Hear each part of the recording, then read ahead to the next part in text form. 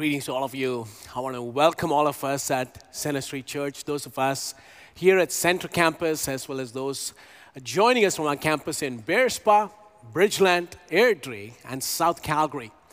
I also want to welcome our online audience as well. We are in a sermon series called Revive Us Again, and we are digging deeper into the topic of revival. Revival is God's way of breathing new life into us. It has both an individual and a corporate dimension. And when individual Christians are awakened, the ripple effect is felt by those around them, and that results in a corporate revival. A revival is needed because of the default mode of the human heart. It is easy to become lukewarm and spiritually cool off. And revival ushers a unique season in which the ordinary work of the Holy Spirit is intensified. The normal is heightened, leading to a renewal of spiritual life and a deeper commitment in your walk with God. And the Bible provides us records of revival movements, primarily in the Old Testament and also in the New Testament. The Old Testament accounts of revival demonstrate the cyclical nature of the spiritual life. Now, after walking away from God, the nation of Israel recognizes its failures and then return back to God and are aligned with Him once again. Old Testament scholar Walter Kaiser cites 11 instances of such corporate revivals in the Old Testament. Examples include the nation of Israel returning to God through the ministry of Moses and the events of the Exodus. And through the ministry of Joshua, God's people collectively affirm that they will serve the Lord. During the time of Samuel the prophet, once again we see a covenant renewal as people yet again testify to their faith in God. The book of Judges best illustrates this cyclical nature of the spiritual life, where there's spiritual apostasy and then returning to God. Then we have Elijah on Mount Carmel, who takes on the prophets of Baal and defeats them. And as a result of that encounter, the nation of Israel acknowledges that Yahweh is God. The books of Kings and Chronicles record revivals under King Asa, King Hezekiah, King Josiah. There's another account of people collectively returning to God through Ezra and Nehemiah and the rebuilding of the walls and the temple of Jerusalem. Now, all through the Old Testament, revivals play an important role in renewing Israel's spiritual life. So is revival just an Old Testament phenomenon? And not at all. In the New Testament, the book of Acts serves as a paradigm for revival. Both individuals and the community of the early church had a vibrant walk with God.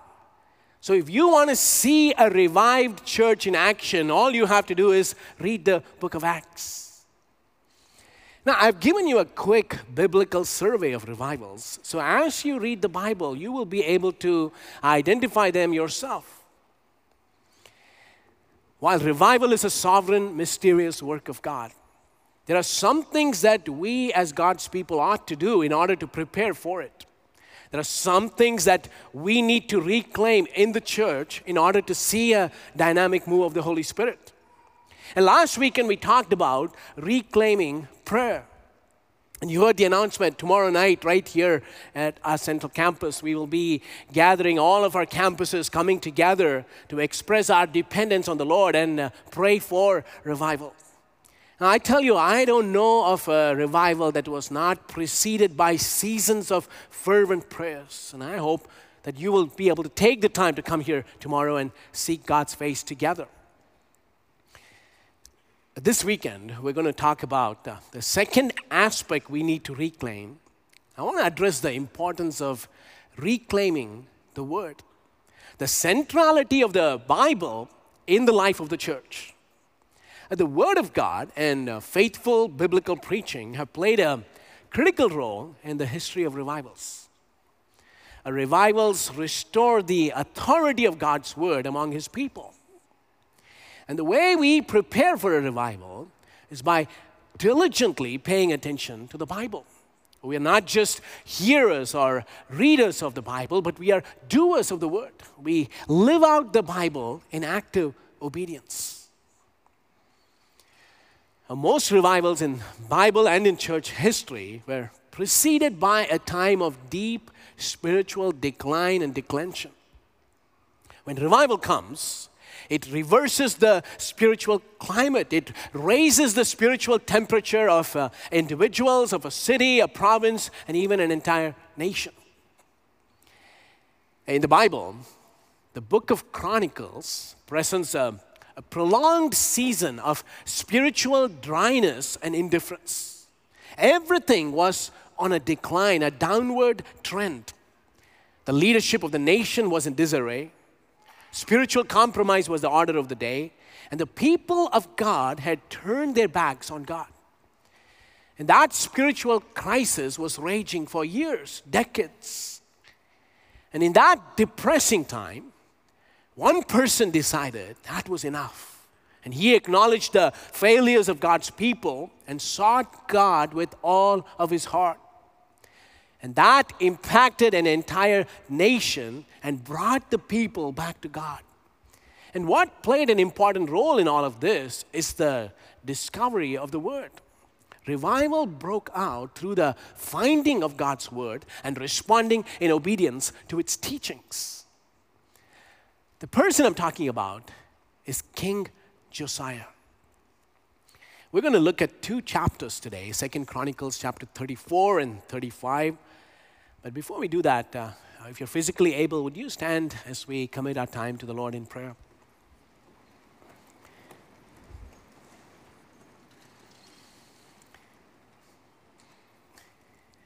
Lord, as we talk about decline and spiritual declension, we are reminded of the times we're living in right now. This spiritual lukewarmness all around us. We're living in dark and difficult days.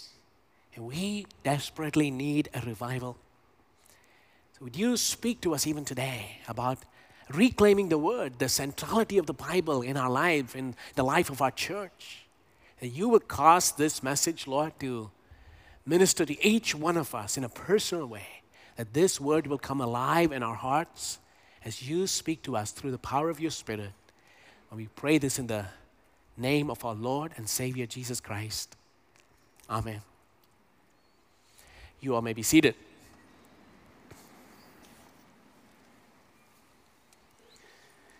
Second Chronicles chapter 34 opens with these words.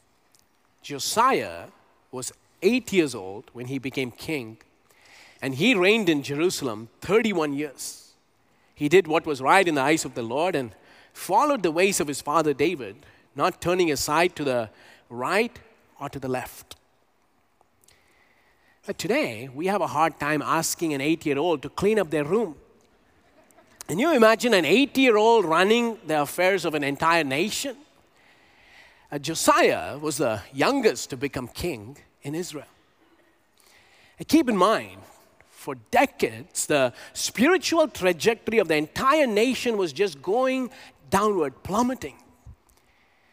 Speaking of Josiah's grandfather, Manasseh, the Bible says in 2 Chronicles 33 verse 9, but Manasseh led Judah and the people of Jerusalem astray so that they did more evil than the nations the Lord had destroyed before the Israelites. Now, you know things are really down when the people in the church are more sinful than the people in the world. That's what was happening during Manasseh's time. Under the reign of this wicked king, the nation was steeped in idolatry and all kinds of detestable practices. The priests who were supposed to teach the law became progressive in their thinking and undermined the word of God. Divination and witchcraft were being practiced freely.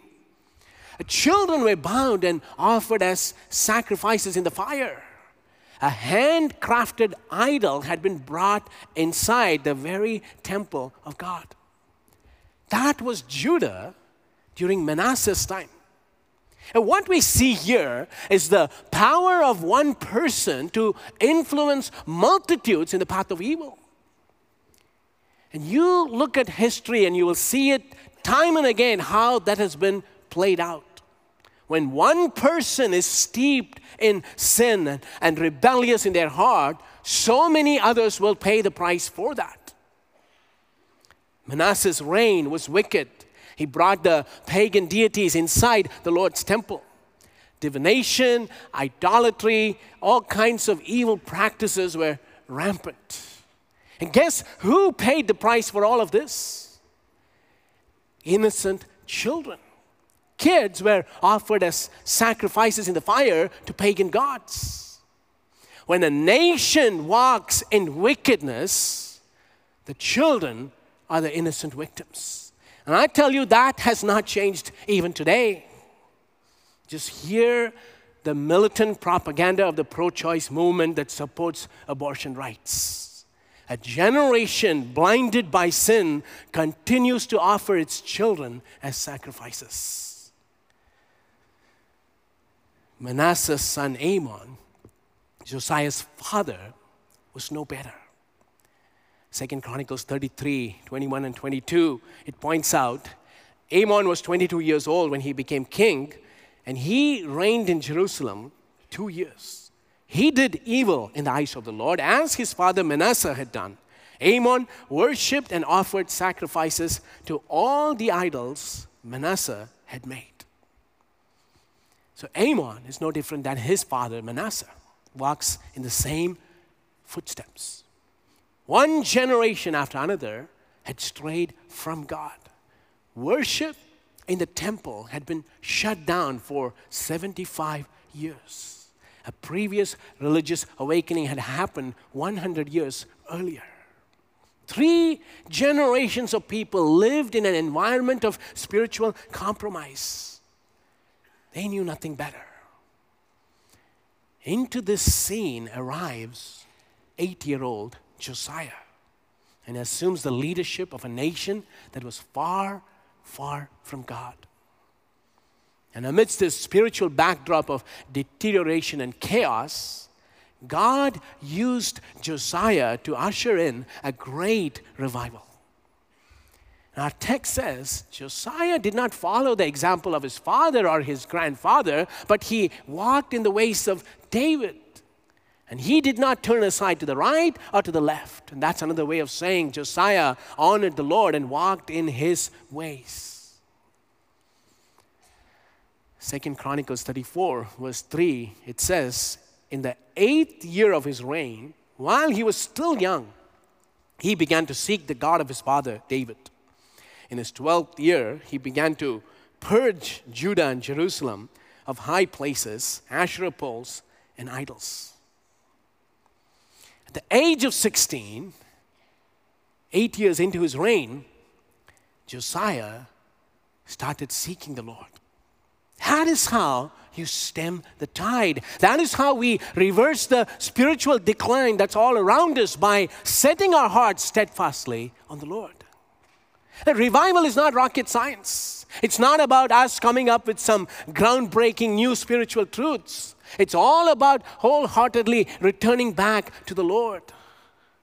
If one person who indulges in wickedness can have a negative influence on multitudes, the opposite is also true. One person who sets their heart on God can positively impact the lives of multitudes. You may come from a dysfunctional family. And maybe long-standing problems run in your family lineage. Sinful patterns of life have been handed over from one generation to another. But you can be that agent of change. When you seek the Lord with all of your heart, when you say, that is enough, I'm not going to let this brokenness continue on in my family lineage. I'm not going to allow the enemy to mess with me anymore. Then you will be the catalyst in God's hands to bring spiritual transformation in your family. You may be in a school or a work environment that is totally godless.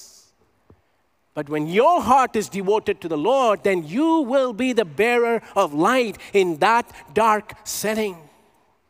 And you may belong to a church community that has lost its spiritual fervor, But if you are yielded to the Lord, then God may use you to bring revival in that community. God always works through those whose hearts are fully committed to Him, even if they are a minority.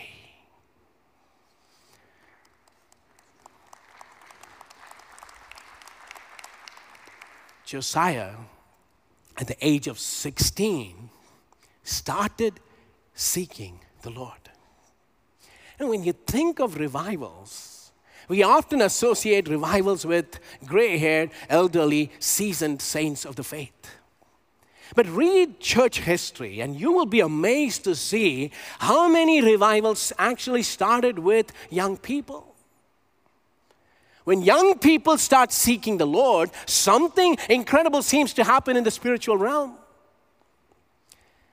The first and the second great awakenings, two powerful revival movements that have had a profound spiritual impact on the United States of America.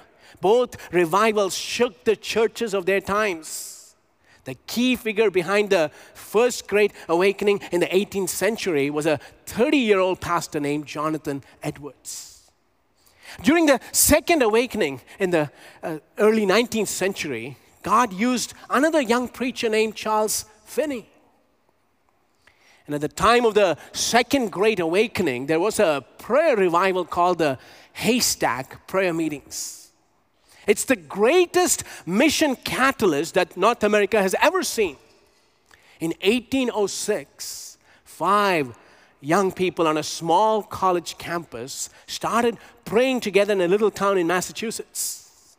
They knelt by the haystacks on the meadows and pleaded with the Lord to send laborers to reap the harvest in the ends of the earth. They refused to accept the spiritual apathy and compromise that was all around them. This prayer meeting of young people, college-age students, that took place in a little-known, inconspicuous place triggered a massive mission movement that led to the formation of organizations like the American Bible Society. The impact of these prayers were felt all around the world as several young people gave their lives to become full-time Christian missionaries and took the gospel to the ends of the earth. Throughout history, Christian college campuses have seen revivals time and again. Asbury College in Kentucky in 1970 saw a revival that led to a conscious awareness of God's presence and a deep confession of sins among the student body. Wheaton College saw a revival in the 1990s, and both these revivals had significant impact in global missions. Young people have always been instrumental in bringing revival. And even as I read all these historical accounts, I'm simply in awe of what God has done in the past. But it also leads me to pray, Lord, would you raise a generation of young people from among us who will steward a powerful revival and proclaim the name of Jesus to their generation.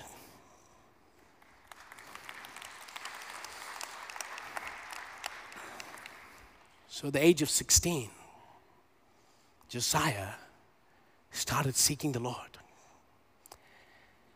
By the age of 20, Josiah said, I'm not going to take this spiritual compromise and spiritual apathy anymore. That is enough. And he started to institute some major changes. And when a person turned 20 in the Hebrew culture, that was a critical age because in that culture, that was the age of majority. 20-year-old Josiah started to destroy pagan worship and altars of the idols. Later, Josiah issues the command to repair the temple and restore worship once again. And something amazing happens when they recover and rebuild the temple. And here's the words in 2 Chronicles 34, verses 14 to 19. While they were bringing out the money that had been taken into the temple of the Lord, Hilkiah the priest found the book of the law of the Lord that had been given through Moses.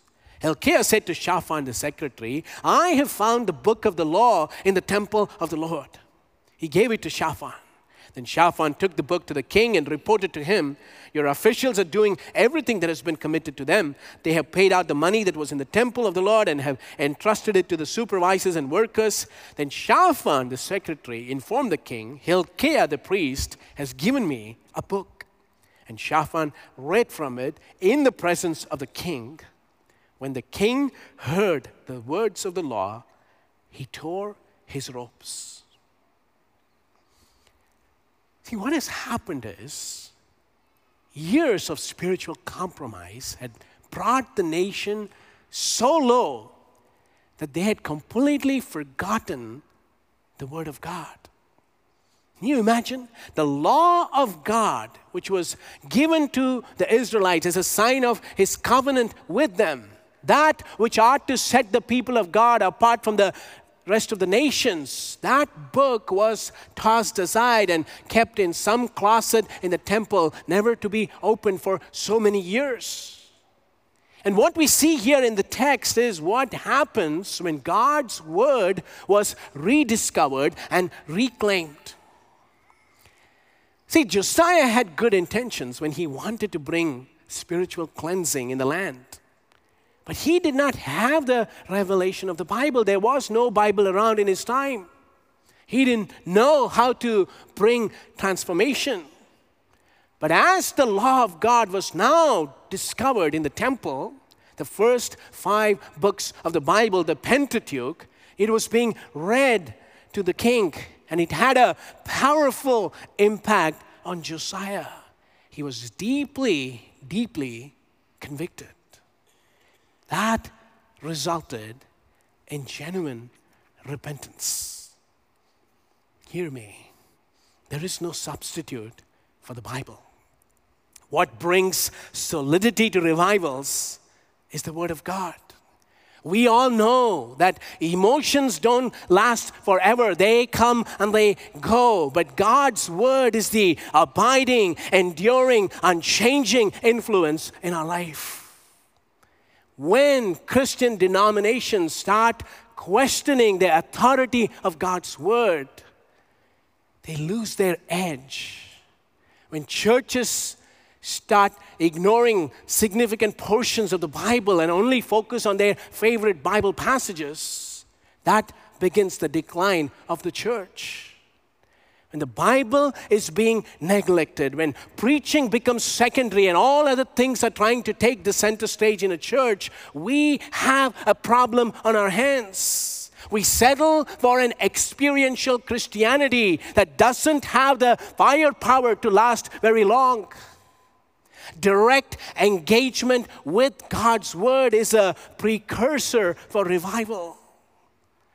So when Bibles are left unopened and they gather dust, that's a sign we are spiritually famished. Is God's Word a lamp to our feet and a light to our path? You know, in revival times, the Bible comes alive. It is no longer an old archaic book that was written centuries ago, but it is a living book through which God speaks to your soul.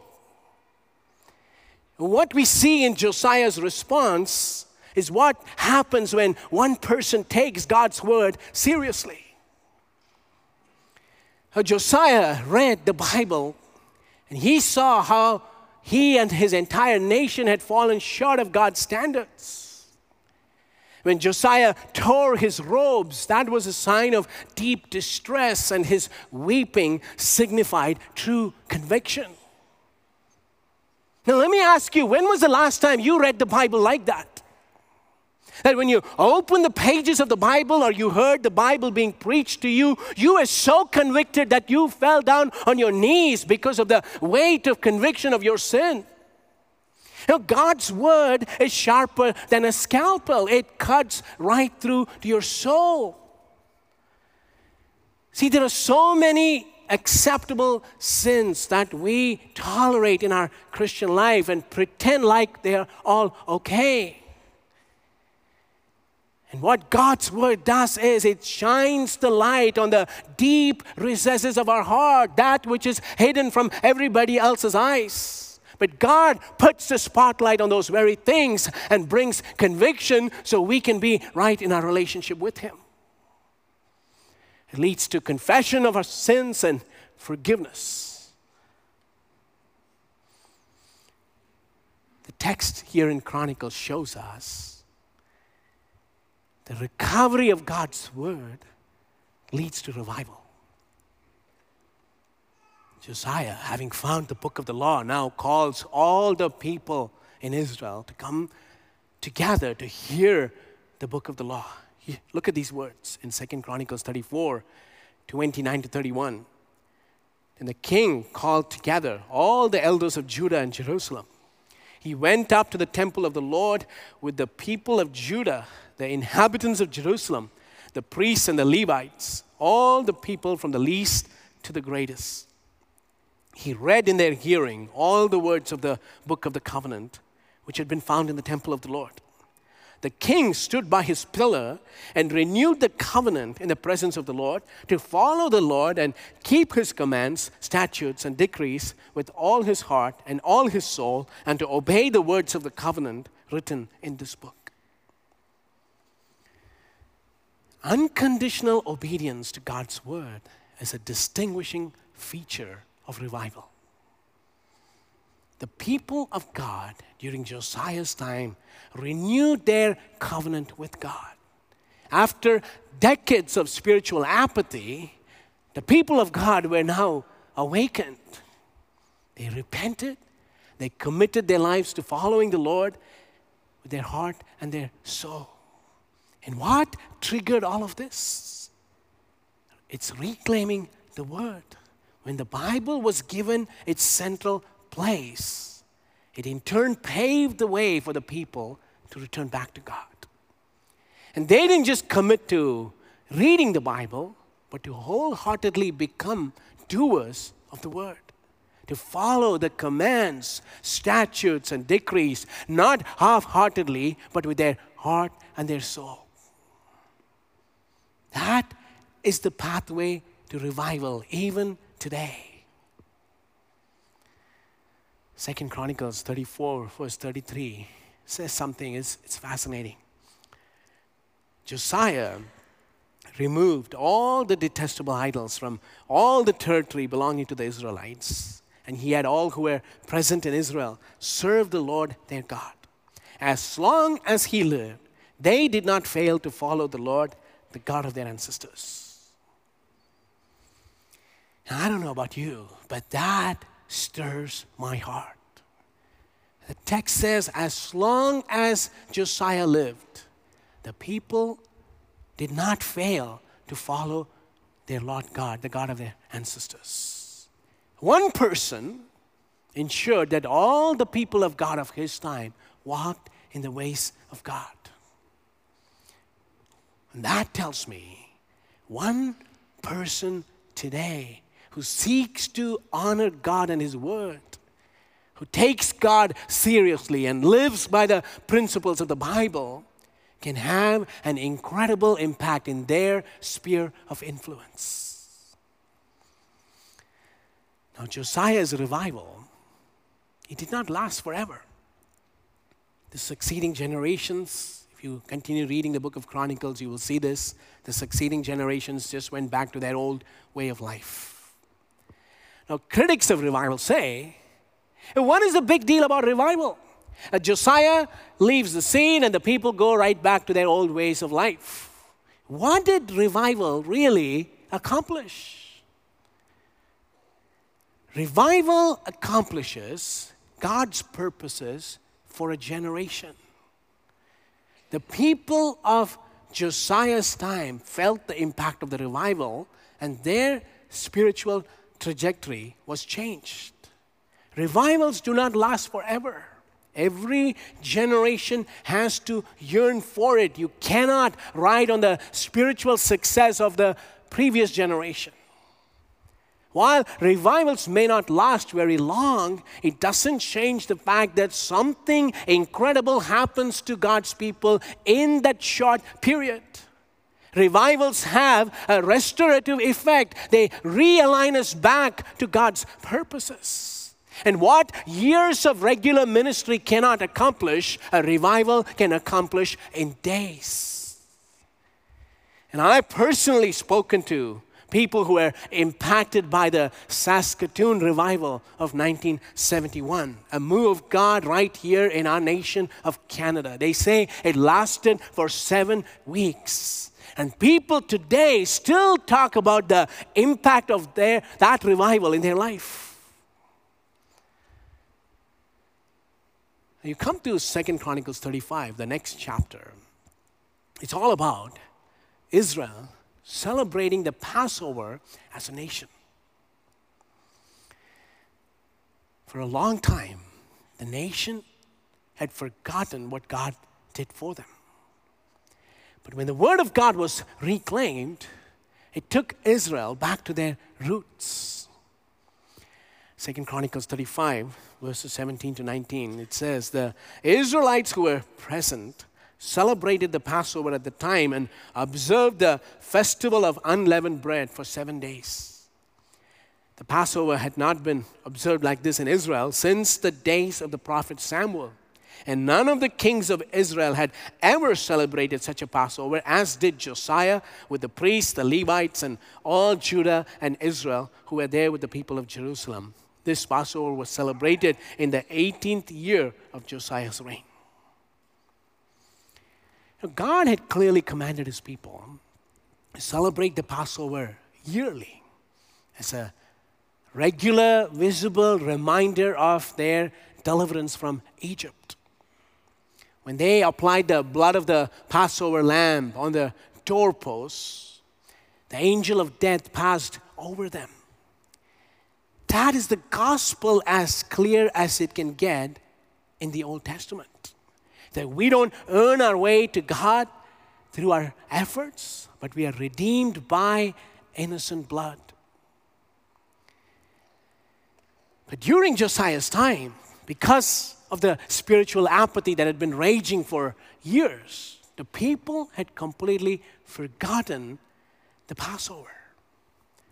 Reclaiming the word of God led to the people celebrating the Passover once again. And no king had led in a Passover celebration with such enthusiasm as did Josiah. And that reestablished their identity as God's people. People who had forgotten God's great act of deliverance on their behalf were once again in awe of their salvation. That is revival. Revival recovers our awe of the gospel. No, we as God's people are not in awe of God's salvation. How can we possibly invite others into it? We know we need revival when the gospel no longer moves us to tears. When we lose sight of the power of the cross and allow familiarities to start breeding contempt. We may take a doctrinal test and get all our answers correct, and yet our hearts can be cold when it comes to the experiential realities of those very truths. There are churchgoers who may pass a Bible knowledge test, but that doesn't mean they have an authentic encounter with Christ. And as some of you experienced the gospel a long, long time ago, but are you still gripped by the reality of what Jesus has done for you? Does the very thought of your salvation cause you to drop down on your knees in profound worship? A revival is about being recaptured by the wonder of the gospel, being in awe of what God has done for you in Christ. It is taking a fresh look at the cross, the nails, the blood dripping from the battered, bruised body of Jesus, and coming to the realization that's how much Jesus loves me.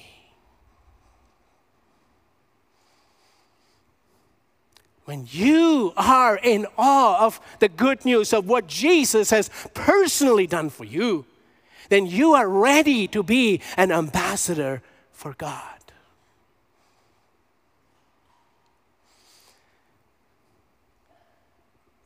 I'll close with this story of one of history's most powerful revivals called the First Great Awakening of the 18th century, which is very similar to what happened during Josiah's time. Now, recounting all the history of what has happened tells us that history can be repeated, that this can happen in our generation as well. In 18th century England, spiritual compromise was the order of the day. Living conditions were appalling. Crime rates were high. The moral framework of the society was in tatters. The churches were not preaching the Bible. The clergy were corrupt. And the word of God was completely lost among the people of God. In such a time, God raised one person who changed the course of the entire nation by rediscovering the gospel. One person, like Josiah, changed the spiritual trajectory of multitudes. All of England was transformed. And the movement that this person started continues even today. The person I'm talking about is John Wesley. As a young man, Wesley sought God earnestly, but in his own strength. His pursuit was not informed by Scripture. Wesley had even committed to be a missionary to the British colonies in Savannah, Georgia, but he himself did not have a personal assurance of salvation. In what is famously called the Aldersgate experience, John Wesley received a personal assurance of his sins forgiven. And this is what Wesley wrote in his journal. Listen to these famous words. In the evening, I went very unwillingly to a society in Aldersgate Street, where one was reading Martin Luther's preface to the Epistle to the Romans. About 9:15, while he was describing the change which God works in the heart through faith in Christ, I felt my heart strangely warmed. I felt I did trust in Christ, Christ alone for salvation, and an assurance was given me that He had taken away my sins, even mine, and saved me from the law of sin and death. Through that personal encounter with Jesus, Wesley recovered the gospel message that had been completely lost in his generation. And from that day forward, there was no turning back. Wesley never lost the wonder of the truth that we are saved not by any works of righteousness that we do, but because of what Jesus has done for us on the cross. And Wesley proclaimed this message unashamedly and passionately to his generation. His preaching ignited a wild fire. In his lifetime of ministry, Wesley traveled over 250,000 miles on horseback, preached over 40,000 sermons, resorted to outdoor preaching, which was unheard of in those times. You need to come to church in order to hear preaching. Nobody ever associated preaching with open fields. And Wesley never relinquished the grand theme that God's free grace saves sinners. An entire nation responded to the gospel. It led to revivals and awakenings that brought holistic transformation in the community. What God did then, He's well able to do today. When we reclaim the Word of God, we also recover the beauty of the gospel. When you are in awe of your own salvation, you can hardly keep this message to yourself. You have to share it with those around you. When reflecting on the gospel leads you to deep worship and gratitude, then you're ready to be an ambassador for Christ. So I plead with you today, don't allow these familiar truths to lose their profound meaning. personal revival is all about returning to a vibrant, pulsating, thriving relationship with Christ. It starts with one person, but it doesn't stop there. Like a fire, this effect that spreads and multitudes of people are impacted as well. I'm going to ask all of us to stand as we come to an end.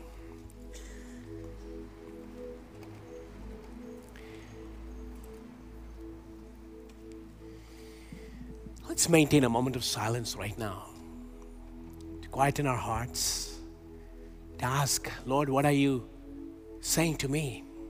And what do you want me to do with it? And there are some of you here. You've lost that fire. That the old truths of the gospel no longer move you to tears. And something deep needs to happen within, and only the Spirit of God can do that. In rekindling that flame once again. So would you maintain a moment of silence and just contemplate on this and allow the Spirit of God to move freely in our midst?